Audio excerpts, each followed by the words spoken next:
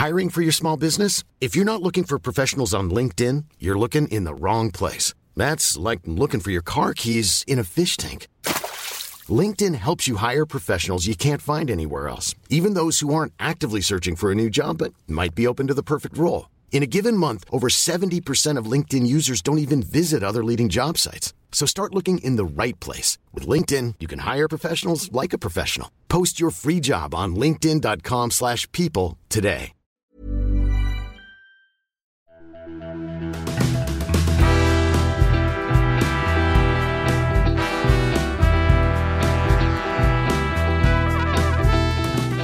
Hey, welcome to Page Break. I'm your host, Brian McClellan, recording this intro on the first day of spring here in the mountains of Utah. My guest today is science fiction and fantasy author Ken Liu.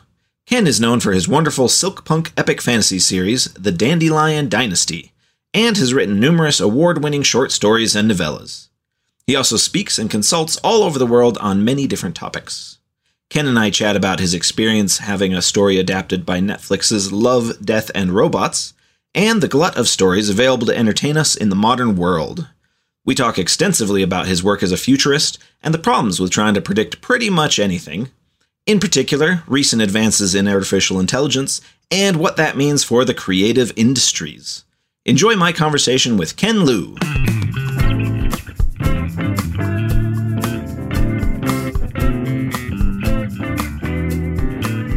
Well, Ken, thank you again for coming on to chat with me. It's a pleasure to meet you. I've heard your name a lot. I read Grace of Kings back when it came out and loved it. I was just doing my regular research this morning, and I hadn't realized that you had a story in the Netflix anthology, Love, Death, and Robots.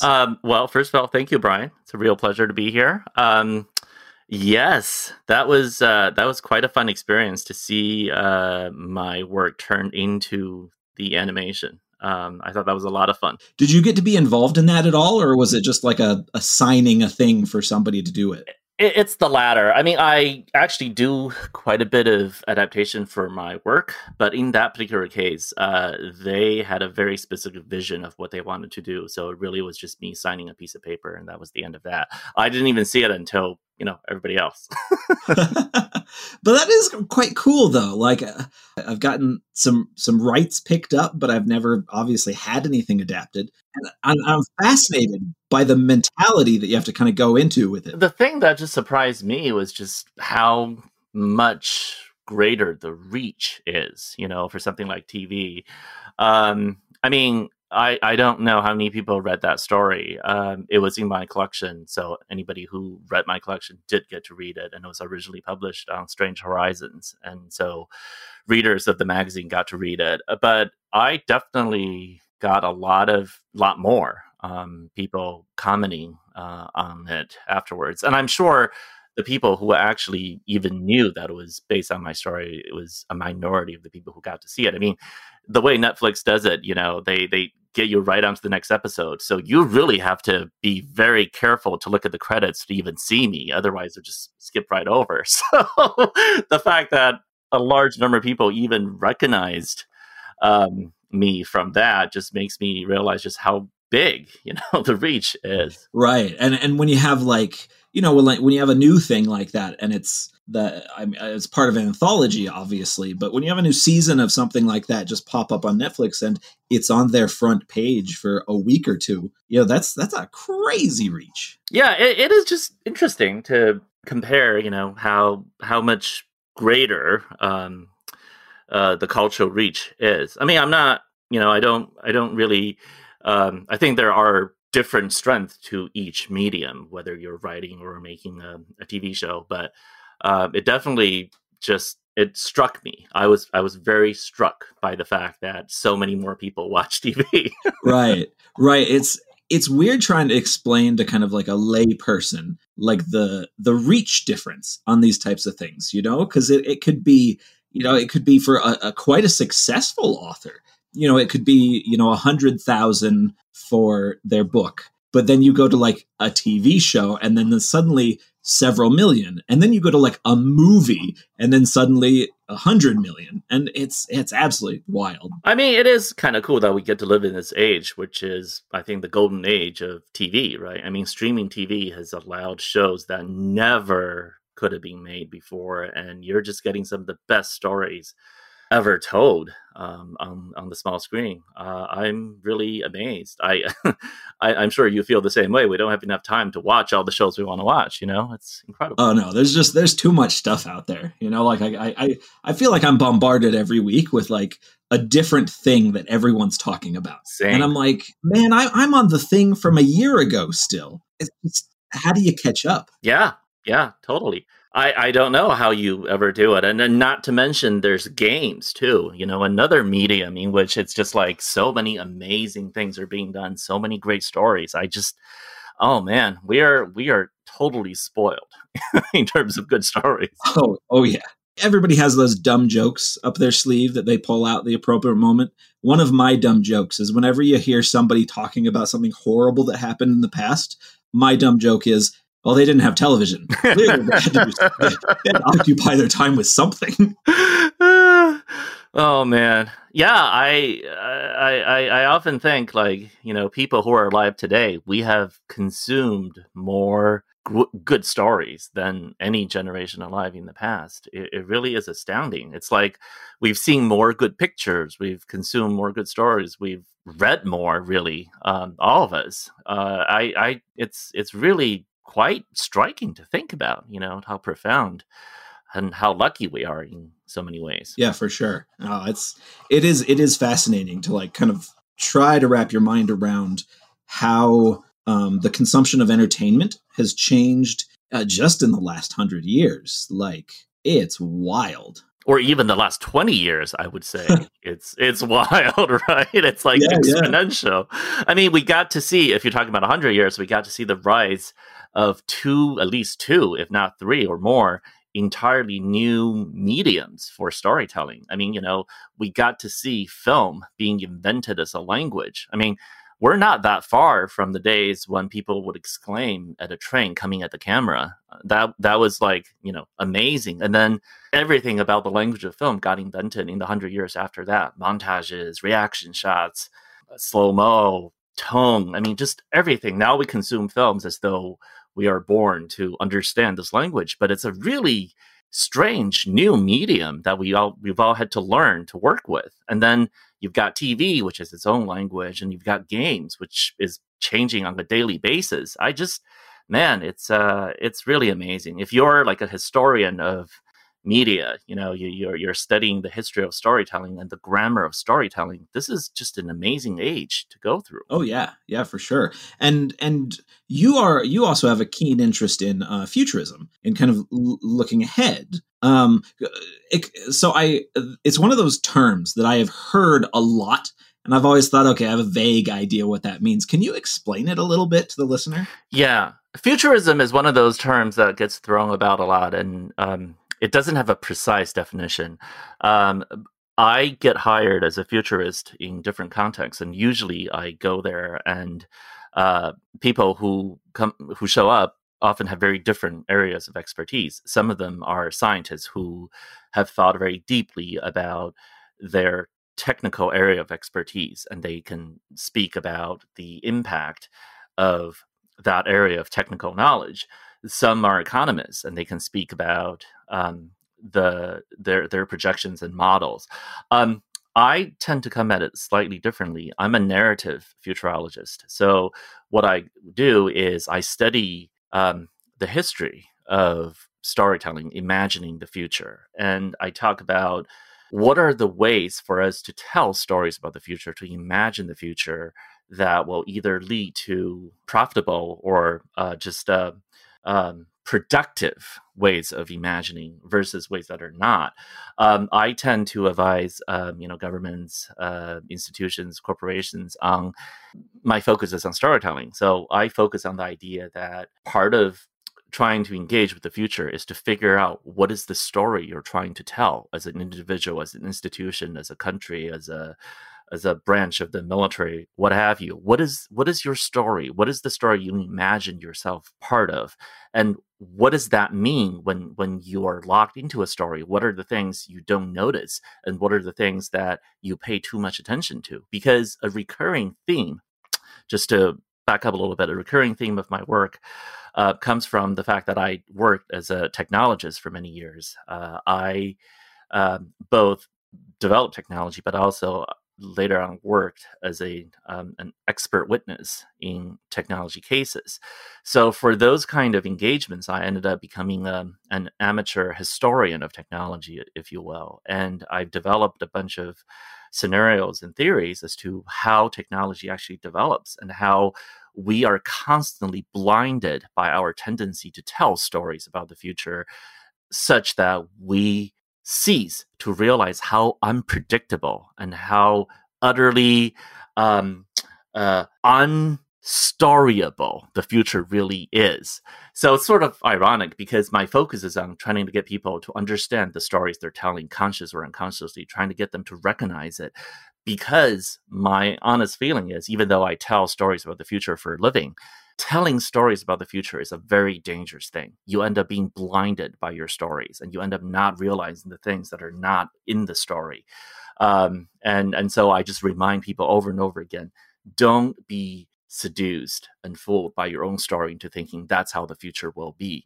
The future will constantly always surprise you. The best thing you can do is to just leave yourself open and be prepared for cataclysmic change. But don't fool yourself into thinking that because you can tell a story that makes sense of what's happening now and you can envision a future, that's the way the future will be. It almost never turns out that. See, I think that is absolutely fascinating. Kind of this idea of looking backwards to look forwards. Man, that is really interesting. Like the trying to grasp, kind of trying to get your mind around this idea that people have always told stories about the future, and they're almost always wrong. Yes, exactly. And trying to use that to develop how you react and interact with the future that we have suddenly now. Exactly. I want people to develop an immunity to stories. It sounds ironic because I'm a storyteller, but I want people to develop an immunity to stories because stories can be some of the worst ways to fool yourself into thinking you know what's coming. Because we just have a tendency of extrapolating from current trends and saying, oh, this is what happened in history, so this must be how it's going to be. It's never like that. Never. Well, and I think of those old stories. I can't remember if this was one I read in an Edgar Allan Poe anthology or not, but there's one I was just like popped into my head that was like a guy that took a balloon up and then eventually got to the moon. You know, there's these funny things, the way that people started thinking about, you know, space, for instance. Well, you remember Jules Verne, right? With that whole, in his novel, it was a bunch of Americans who, after the Civil War, didn't know what to do with their expertise in firearms. So they developed this huge cannon to shoot, a capsule to the moon. That was the idea. Oh, and it's interesting to see what people in the past thought of and what they got so wrong. You know, like you look back. It's wild. And you think of what people in the 50s, they thought we were going to be living in this age of nuclear powered cars and things like that. Oh, yeah. I love, so when I do the futurism talks, I love showing people retrofuturism images. So, for example, there were these artists from, I think, maybe just a little bit over 100 years ago, who imagined life in the year 2000, right? So they painted these images, and it's just wild to see these pictures and sort of to see what they thought wouldn't change versus what they thought would. And it's just amazing. They got all these ladies and gentlemen in their very elaborate dresses flying around on a pair of wings, completely impractical. And you're like, how could they even imagine that this could work? They've got these automated vacuum cleaners, but they're not truly automated because you actually had to have a maid stand there with a remote control to control these little vacuum cleaners. And I'm just like, oh my God, they thought, this would be the way. Well, and you look at that and try to compare it to how we actually ended up, because it's like we didn't end up with, personal flying machines, but we have a thing in our pocket that connects us to the entire human race and the sum of all of our history and knowledge.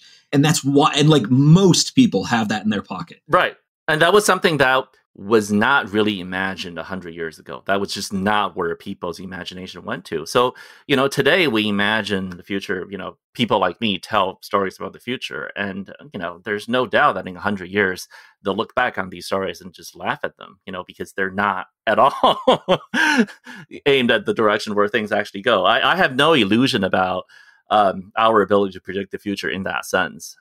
So I'm sometimes a little bit of an oddball at these conferences because, everyone else is projecting these lovely images of the future. And I go up there and my message basically is, none of this is going to happen. This is all nonsense. Do not listen to any of this. And people are like, you're not really helping.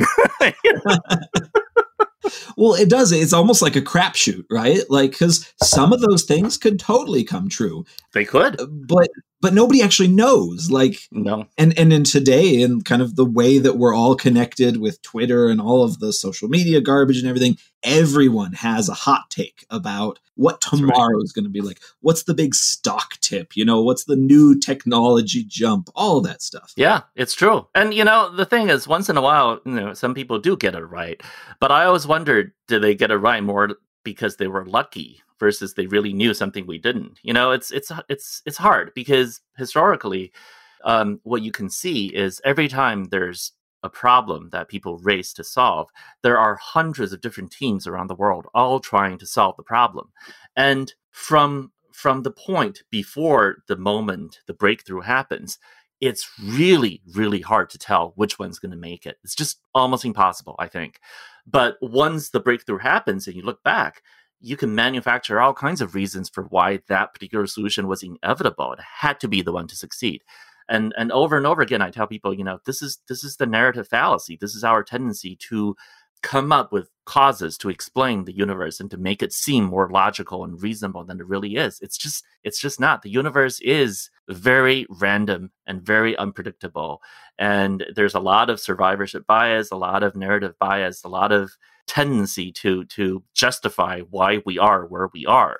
But really, don't get fooled by that. It's not a healthy mindset to have. But it's so human nature. It is. Like, it is. Because it's terrifying. The idea of absolute chaos, the idea that a guy has the cure for cancer in his head and gets hit by a bus before he can write it down, like all that stuff, that's really scary to the average person. It really is. And the thing is, I want to remind people, which is that we tend to think that there's the cure for cancer, when in reality, there may be hundreds of different ways to cure cancer. It's just not clear which way is going to succeed in the end. And once it happens, let's not make innovation seem more unlikely than it actually really is. Even if that particular solution didn't happen, some other solution would have happened. Yeah.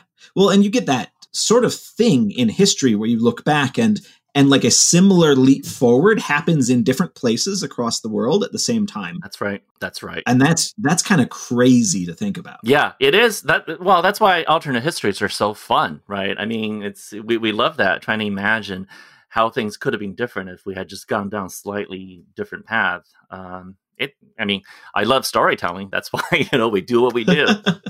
So I'm really fascinated by this idea that you like end up at these conferences where they're trying to predict the future and they're trying to talk about, what's happening tomorrow and 20 years from now and all that stuff. It almost feels like what you end up kind of doing, and this may be totally way off, but is almost like a predictive propaganda, we're trying to create a story around what we think will happen in the future. Something like that, I guess. I think you can say that that's what a lot of people do. I guess what I think of is what I try to do is to inoculate people against being fooled by propaganda, because it's really easy to go to one of these conferences and be so convinced by these presentations and say, oh, that's got to be the way it's going to be. We got to prepare for that particular future. Well, I'm not saying that future is not going to happen, but my job, as I view it, is to inoculate people against the tendency to be too convinced by stories. I want to tell everyone, look, that story is very convincing, and I can tell the story about the opposite that's going to sound just as convincing. There's no way to know which one's going to true or something entirely different from both of those scenarios. The thing you got to do, though, is to remember that so this is the second part of my presentation, which is usually you just have to be prepared for change. All we know is that things are going to be very different. You got to be ready to pivot and flex and try to figure out the best way you can flow towards the future. However, the one thing you can also do is to really interrogate yourself and ask yourself, what is the story that you really believe in? The story that embodies the values you care about the most? Because those are the things you got to hold on to. And if you know what those values are and what the stories that matter are, you will be ready for any change because you'll know what to care about and what to discard. You will be able to discard all the stuff that don't contribute to that core vision and hold on to it. And then no matter how things change, you'll be ready. So, I tell people there are two types of stories. There are the stories that really lead you down the wrong path because they convince you that things are going to be a certain way. And if you really believe that and you're not ready for any other change, you're kind of screwed. But there are also stories that are really good. The stories that tell you who you are in a fundamental value-based way. You hold on to those stories because then you'll be ready to shift and change and to adjust to whatever changes come. Yeah. I feel like that. I feel like I can almost hear kind of your history as a lawyer and as a consultant in that, because it's very goal oriented. It's very structured, but it's also kind of coded in storytelling. And it is. It's because fundamentally that's all we are. We think we're convinced by data. We think we're making decisions based on rational analysis. And I'm not saying that's entirely an illusion. There is some truth to it.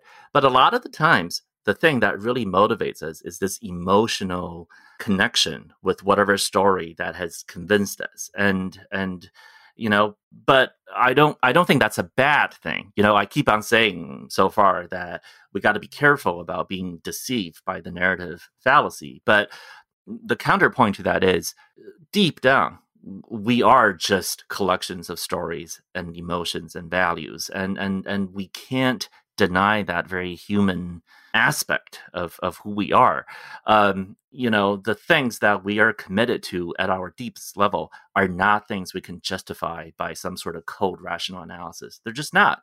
They're things that we have an emotional connection to. Our love of country, our love of family, our love of whatever cultural, religious tradition that we hold dear to. These are not rational convictions. They're just not. They're emotional.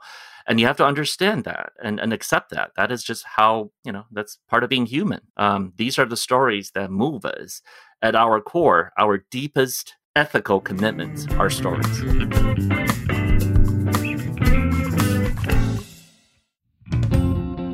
Hey, Page Break listeners. Brian here, rudely interrupting myself for a bit of a plug. Making a podcast isn't free, and I'm hoping that you enjoy it enough to pitch in a pittance. To do so, head on over to patreon.com/pagebreak, where you can toss as little as $3 a month into the tip jar, $5 a month to get the podcast ad-free and early, and $10 a month to hear your name in the credits and feel a smug sense of superiority. You can also buy my books from your favorite retailer, or direct from my website. Thanks to everyone who contributes. Now back to me.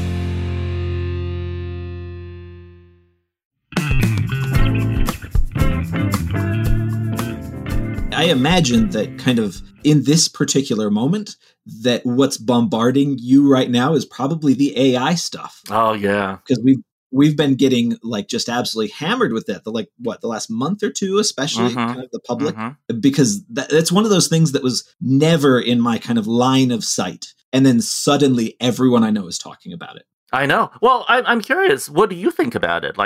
When people come to you and ask you as an author, what do you think about ChatGPT writing books? What's your reaction and what do you think? I guess my gut reaction is, dear God, I hope they don't get good at it because I want to keep my job. That's my totally straightforward, human answer. I guess if I was to sit down and think about it, I don't know. You look at you look at the art stuff and you look at the problems that AI has with art, and that the people designing these systems are trying to work out, like the AI thing with fingers is apparently a weird thing. I don't know enough about like the behind the scenes to know why that's weird, but that's what I've heard. And I got to imagine that it's even more complex of a problem to deal with storytelling, because there's so much kind of going on with that. There's so many more kind of points of failure for a machine to try to replicate what a human can do in like a 200,000 word book, for instance. So I mean, I think we're probably a long ways off still from someone being able to, give a prompt and then spit out a full readable novel. But who knows? Yeah, you're right. I mean, I don't know. I mean, it's tricky, right? Because my reaction to this is in some ways very similar to yours, which is number one, do I feel a little bit threatened in some sense? Maybe. I don't actually even know if I should feel threatened or not. On the one hand, right, there's the fact that again, I have to sort of tell myself to be very careful about not being deceived by stories. But, my tendency is to go back and look at historical analogs to this sort of revolution and to think about what aspects of those revolutions did people get right before it happened, and what aspects did people not see at all until after it happened. So, for example, right, there's photography, right? When photography was invented, there was a huge amount of panic about what this would do for artists, because one of the things artists got hired to do was to paint portraits. That's one of the most lucrative and most important things that they did. And now, why would anybody hire a painter to paint a portrait when you can take a photograph, which is like so much better, quote unquote, in terms of representation and realism?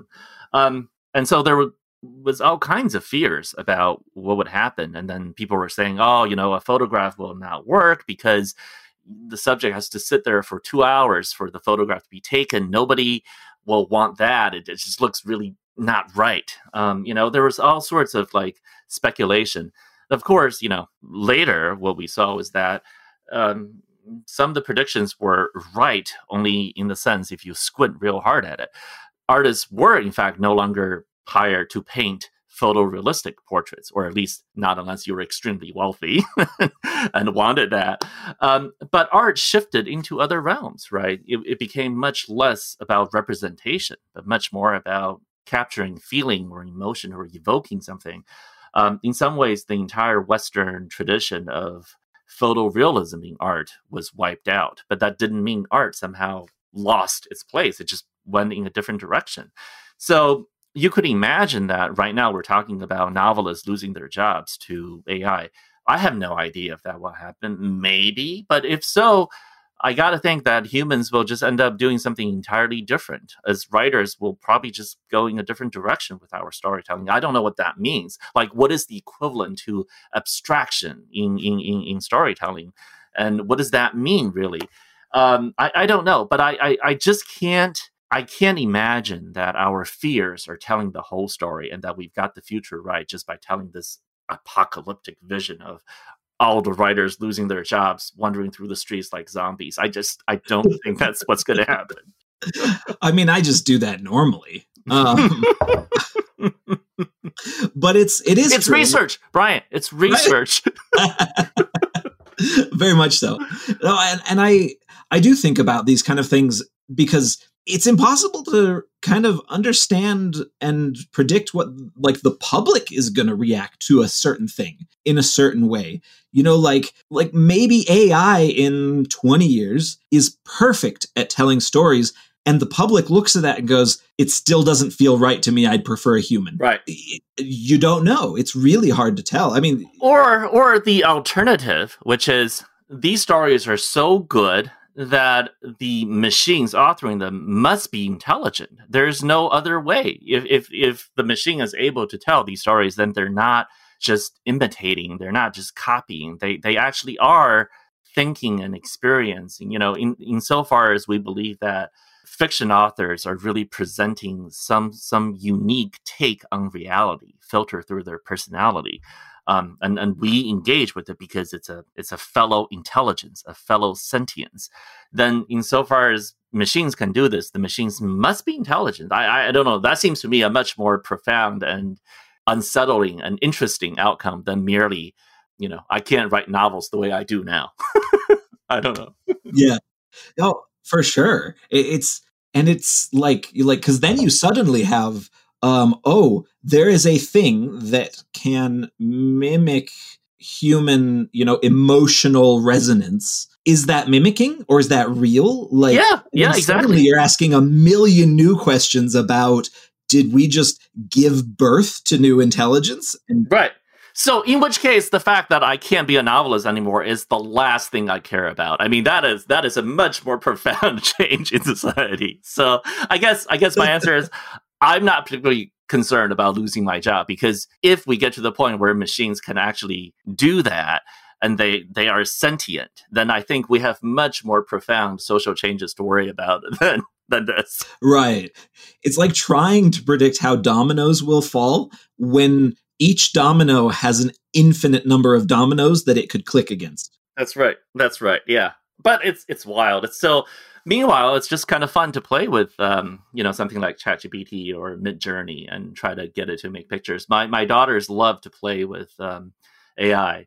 I'm supposed to set up, a proper stable diffusion setup on my machine for them to play with, and I haven't had a chance to really do it. But what they've been able to do so far, just with the free version they can access online, it's pretty wild. They love giving it interesting prompts and see what sort of things come up. I'm genuinely kind of the most fascinated with the idea of AI kind of replacing or sliding into the slot that like Google fulfills, because it's so simple and relevant to the average person. Like the other day, I had a friend of mine is a high school coach, and he said that he was using ChatGPT to do custom workouts for his kids. And he was just typing in some parameters, and then poof, it just gives him a workout. And then he could tweak it a little here and there. And so I went on there and I went, okay, give me a yoga routine for a guy in his late 30s that is overweight with rheumatoid arthritis. And it did in like 10 seconds. And I'm like, well, crap. Like, this is like such a customized and easy thing that I'm with you. Cuts so much out of my day. Oh, I'm with you 100%. I mean, the fact that ChatGPT is finally presenting a real challenge to something like Google's search engine after 20 years is, to me, pretty profound. I mean, I remember when Google first came out, replacing Alta Vista and all of those predecessors. I mean, it was like magic. You could type in some terms and it would give you the exact page that gave you the answer. And I was just like, oh my God. I mean, they knew they had magic. That's why the, I'm feeling lucky button that was there because of that magic.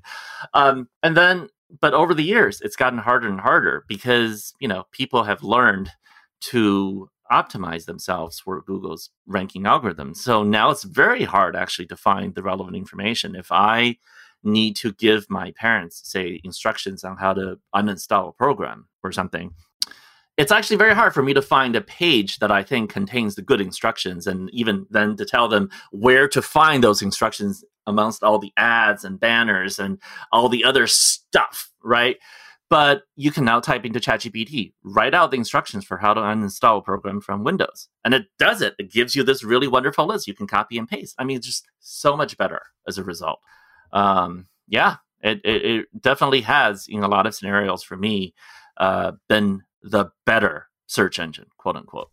Well, and I find it fascinating, the idea, because we have almost been trained over kind of since the advent of the internet to kind of accept that there's going to be more and more noise in our lives every year. I mean, I would have been about 9 when my dad, got kind of dial-up internet, and he, put that on the family computer, and suddenly that was a thing I could play with a bit. And like just since then, kind of I've progressed to the point where, like you said, there you go to a website and it's just ads and chaos and ads right in the center of the text. And so you're trying to pick your way through this thing. to find information. And the idea that we could suddenly leap towards less chaos, that is very alluring to me. Yeah, absolutely. Same here. I mean, it's not even just the web design has gotten to be information hostile. It's just that even the very nature of the information itself has become noisy. Everything has to be wrapped up in so much commentary now and all this stuff. It's actually very hard to even pick out the piece that you care about. It's really interesting, and also just the rise of content farms. We talk about AI writing now, but semi AI written junk has been on the internet since forever, and it's gotten even worse. It's to me, it's sort of astounding just how much we've allowed ourselves to accept the state of affairs as somehow normal. Like the fact that we have to install a bunch of extensions whose only job is to rewrite the HTML and filter out as much ads as possible, and that it is expected on the other side for the websites to detect that we're doing that and to pop up even more intrusive pop-ups and say, no, you can't. You have to watch ads, otherwise we'll go out of business. I mean, how did we allow ourselves to get into a position where seeing advertising and accepting advertising is the very lifeblood of the internet, that we're okay with the state of affairs and that we're like, this is fine. This is just the way it should be. It's astounding. It is weird. I've reached a point in my life where, like when they talk about, Netflix is going to start giving ads to their lowest tier subscriber, something like that. Like when that pops up, my brain immediately goes, I will pay any amount of money to not see ads. Like they have me fully hostage. If it's double the price, I'll pay that. My life is so full of chaos. I just want to entertain myself a little bit without that being interrupted. Right. But of course, as you know, right, I mean, the newest trend is to just make it so that the ads are indistinguishable from the actual programming that you're interested in, because that's the holy grail, right? How can we get to the point where it's like you are not able to tell? You're just going to absorb this information as you're watching the thing that you want to watch. Oh, it's wild. Well, and that's not new either. That's like okay, a certain type of car in a James Bond movie. Like that's right. That's the most basic of advertisement of just, that it's there on the screen. You see it doing cool things. You see James Bond, drinking a certain type of beer with the label turned towards the audience, like that kind of stuff. It's always very comical for me to watch, Apple shows because, the villains never use Apple products, right? That's just the way it is. They never do. And you're just like, okay. I remember hearing that like a couple of years back that was just like a contractual thing. And people saying like, look, it's just, if you want to spot the villain early, you see the person using a non-Apple product. Right. And then it won't be hidden from you. Right.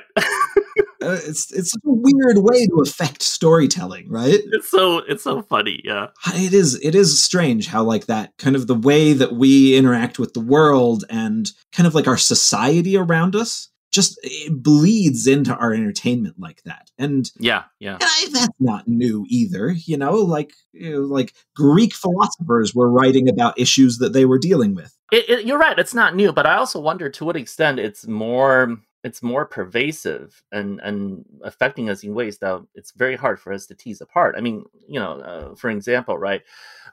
I just recently sort of was realizing this. We've been trained over the last 20 years or so to accept photographs to look a certain way. And turns out that all the phone manufacturers have been sort of optimizing towards a similar look, which is this very saturated, kind of look for photographs. Which is very striking when you compare them to older film pictures. And the thing is, all of these phone cameras are doing their work based on computational photography, meaning they get their power from not necessarily because they have great lens, and they do, but because of physics, they're not as good as the lenses in your big, DSLRs. But they've been focusing their energy on the computational aspect of things. So all of these pictures you see are heavily manipulated by machine learning. They're being optimized to fit a certain profile that machines have learned from our, likes and upvotes to be what we collectively prefer. So slowly, we have been surrounding ourselves by looking at reality through these images that are heavily machine processed without really thinking about the fact that it's being machine processed. A lot of us have these images of places we've never been to, or places we never will go to, or people we've never really interact with.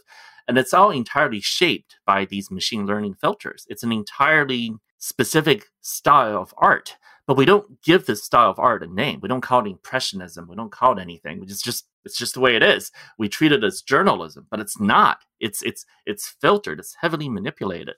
That's pretty profound. I mean, our ideas about what is beautiful, what is aesthetically pleasing, what is a realistic portrait of the world, being shaped, by AI in this way, but we don't really talk very much about it. And then I just don't know if that matters or not. Is this the sort of thing that will have an effect on us, or is it just sort of like the sort of thing I worry about, but it's really nothing? I don't know. Yeah. Well, and they that's brought up occasionally in terms of like the idea of deep fakes, right? Yeah. Like this idea that the thing that we have kind of we've grown to accept that what we see is what we get. Like that's the reality. And there's a very clear, okay, I'm watching fiction or I'm seeing what's real in the world. And your brain divides it that way. But then suddenly we can now create moving things that, it's not just Photoshop or, Stalin removing the, his disgraced lieutenants after the fact from a photo.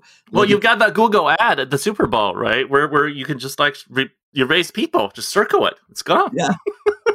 That's wild. Like our perspective on reality is going to have to change. Well, you already see evidence of that, right? In the way people treat what is evidence and what is not. The proliferation of cell phone videos. So whenever something bad happens, police brutality or, incidents of racism, we have cell phone videos of what happened. So people post that. But the counterpart to that is, if you don't have that kind of evidence, now people will not believe you because you can claim that this happened. And then people are like, well, where's your video? Where's the video? So the expectation that everything has to be proven by actual video, I think it's pretty insidious, because the implication is without it, what happened to you is not real. That can have really negative consequences to victims and to just, in general, the way we think about what is true and what is not.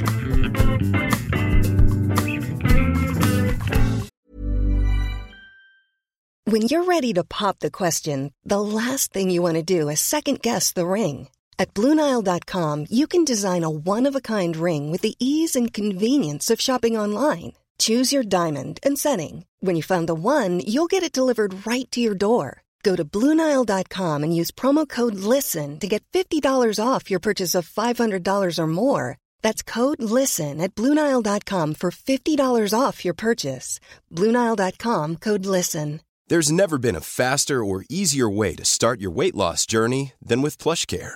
PlushCare accepts most insurance plans and gives you online access to board-certified physicians who can prescribe FDA-approved weight loss medications like Wegovy and Zepbound for those who qualify. Take charge of your health and speak with a board-certified physician about a weight loss plan that's right for you. Get started today at plushcare.com/weight loss. That's plushcare.com/weight loss. plushcare.com/weight loss.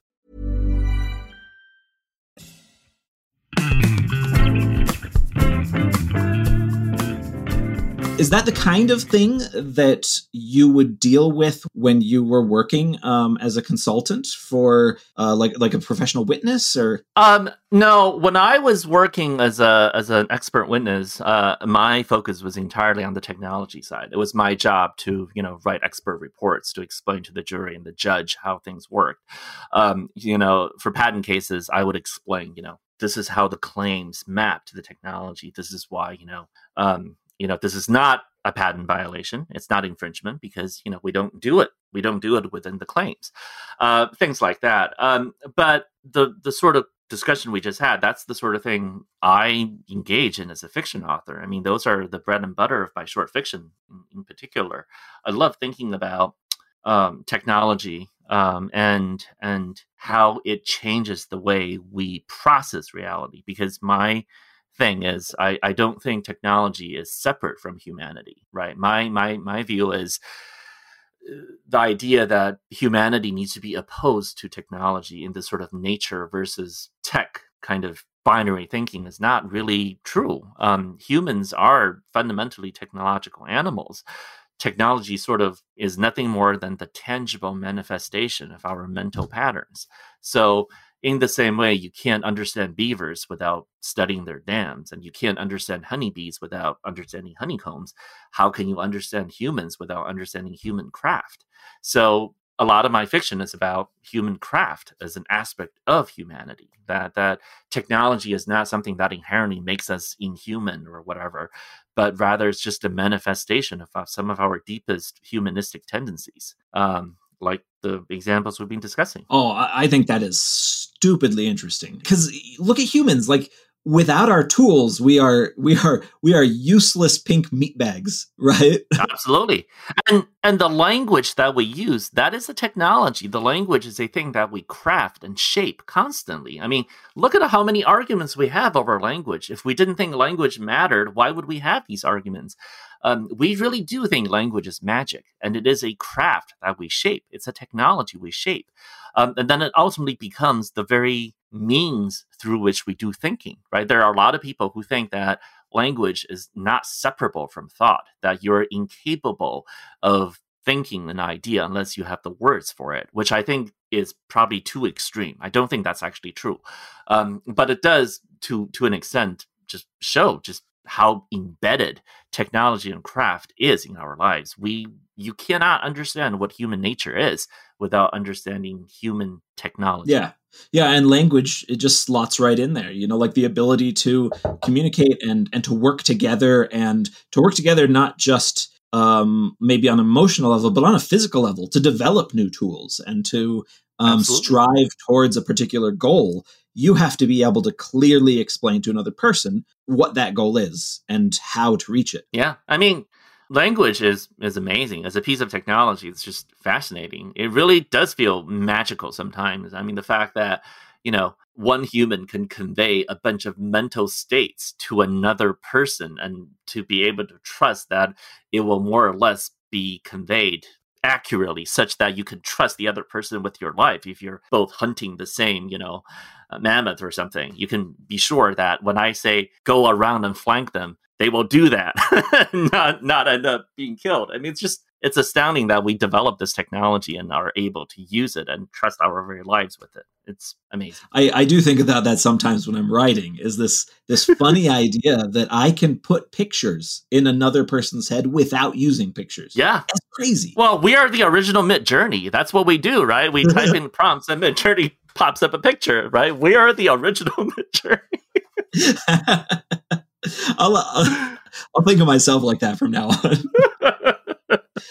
Now, when you're writing, do you find yourself, because you're very interested in the way that history and the future kind of interacts, and this idea of predicting and failing to predict. When you're writing, do you ever run into do you ever kind of come in conflict with yourself, where you say, I want to write about this thing, but am I putting too much stock into the idea that I'm writing about? Like, do you ever kind of just, do the different parts of your brain ever run into each other? Oh man, that is a fascinating question. Oh my gosh. I gotta think that's true of every writer, that they've had this sort of situation. I mean, I personally think it's very hard to write a character convincingly without empathizing with them in some way. So when I'm writing characters, I have to sort of empathize with their points of view, and, stories about conflict. So I obviously end up empathizing with every side of a conflict. So I have to say, fundamentally, on some level, every conflict in a story is mappable to a conflict in the writer's brain. I mean, you have to. I've never actually thought about this question the way you just put it.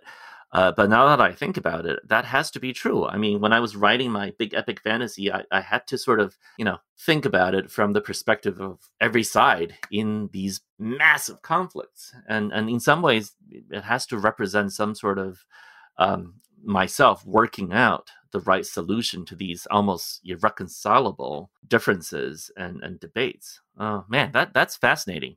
Does that happen to you? Now I got to turn around to you and ask the same thing. I mean, I sometimes think that, like gosh, I'm trying to remember the author that I heard talk about this once. He said that the real issue when you become a really experienced professional author, the real issue that you run into isn't coming up with ideas or getting them down. It's that you suddenly have too many things. You are able to kind of see ahead several steps in a dozen different ways how each scene can go. And so you're constantly trying to rein in your own predictions for the future of a narrative so that you can stay focused and so that you can work towards a goal. And I find that really interesting. And I find that happening to me more and more lately, where I get kind of frozen over what's happening next in my books, because I have so many things that could happen next that I suddenly lock up and then I write something that's perfectly competent. And then I go, oh, but I can do better. I'm going to rewrite that. I can do better. The narrative can be more entertaining. The future of this world could be more interesting. And then it leaves me in kind of this weird little spiral where I'm just like hammering my head against, maybe like a third of a book because I'm trying to get that perfect. And it doesn't have to be. Oh, that's fascinating. This is sort of like the opposite of the writer's block. This is like the writer's hamster wheel problem. You're like spinning because you have so many possibilities. I love that. Yeah, it's just it is wild, like that you can run into that kind of problem. It also reminds me very strangely of our discussion about AI, because, fundamentally something like ChatGPT is really nothing more than a language model that predicts what the next word is going to be. That's fundamentally how all of these models are. They're always predicting based on all the corpus, or corpora in a lot of cases, they've been trained on. What is the next word? What is the most likely word to come next? And sometimes, ChatGPT, some of these AI writing tools work by presenting the user with a bunch of alternatives, and you pick the one that you like, and so they can go on. It's a little bit like that. Maybe, our brains really do function in some level like these language models and just constantly coming up with predictions.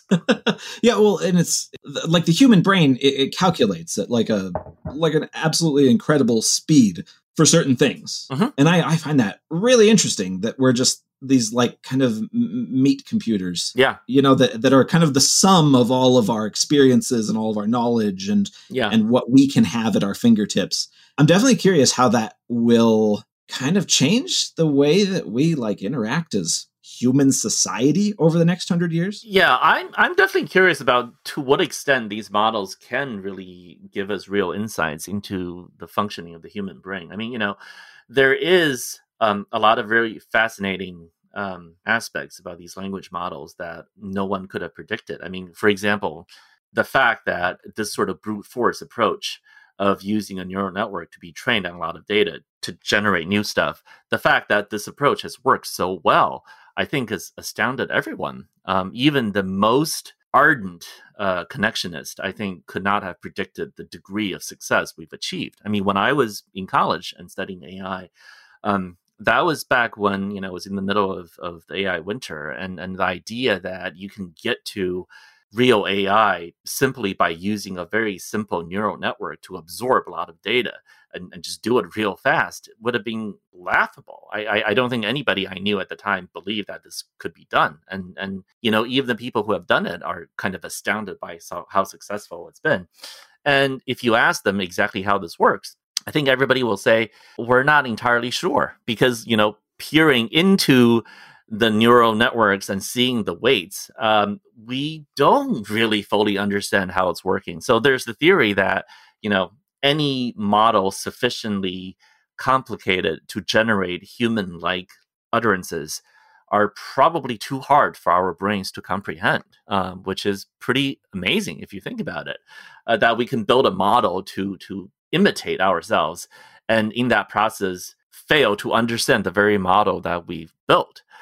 to me, it's both kind of beautiful and scary, at the same time to think that. Oh, absolutely. Like, I mean, that's something that scares normal people a lot, is this idea, like, you talk to a doctor about some of the minutia of what he does, and you will very quickly run into, yeah, that's a thing with the human body we don't understand yet. We're trying to figure out. Right, exactly. Like, and you think of the advances that we've had in things like medicine and understanding the human body, the human brain, and then you suddenly realize how little we know. That, like, your brain just blows up when you try to grasp those things. Well, it's got to keep us humble, right? I mean, I hear people confidently saying, "Oh, we will achieve, total artificial intelligence in 5 years, or we will all live in the cloud, by the time, 20 years rolls around." And you're just like, how can you be confident about any of this? We know so little. All right. So, Ken, I like to ask everyone at the end of the episode a sort of left field question. What's the last thing that you ate that blew your mind? Okay. We were on vacation in Las Vegas, and we went to this really nice steakhouse. And I figured, you don't do this very often in life, so you might as well do it once. We got one of those $100 steaks. So I had that, and it was good. I mean, I consider myself a pretty good griller, but that $100 steak was not something I could have done myself. So yeah. Do you remember what it was?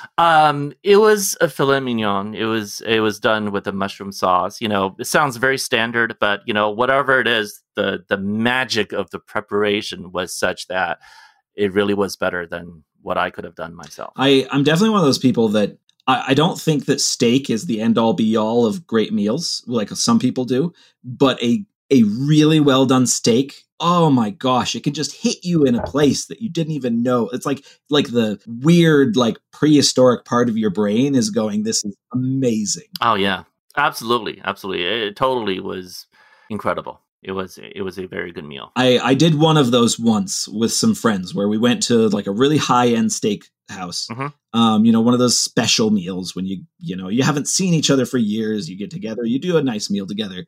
And I got, it was the first time I'd ever done steak à poivre, which is the, steak with the creamy pepper sauce. Oh. And since then I taught myself how to make it. Oh my gosh. It's so much fun, made even more fun when your wife thinks that you're burning down the kitchen. But it's just one of those, like, it is actually stupidly simple to do. Like, it's really not hard, but it seems so fancy. Wow. And then you're like, oh, this tastes just like the restaurant. I got to try that. That is amazing. Okay. Highly recommend the steak à poivre. And I'm also a total sucker for filet mignon. Everybody will argue about, what's the best cut, and a lot of people look at the filet and they're like, oh, that's passe. That's what people used to love. Sure. I love a filet. It's good. It doesn't have a gristly fat on it. It's very straightforward and clean. Yep.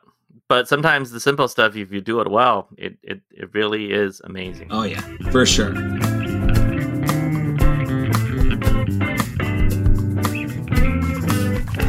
That was author and presenter Ken Liu. You can find links to Ken's social media and website down in the show notes. You can find me, as always, at brianmcclellan.com. Special thanks to James Sutter for music and Tom Bishop for production. If you'd like to support the podcast, head on over to patreon.com/pagebreak or buy my books in ebook, paperback, or audio. You can also get signed copies of my books direct from my website or swag from my Redbubble store. Don't forget to like, subscribe, and leave a review. If you're listening to this via Patreon, please stick around for bonus chat during the epilogue. Special thanks to Elijah, Ivor Gullickson, James Clark, Jennifer Johnson, Jason Knoll, Kyle Anderson, Sexton Hardcastle, Talon, Brian, Will Lebelski, Bradley Thornhill, and Roberto Fontata for their backing on Patreon.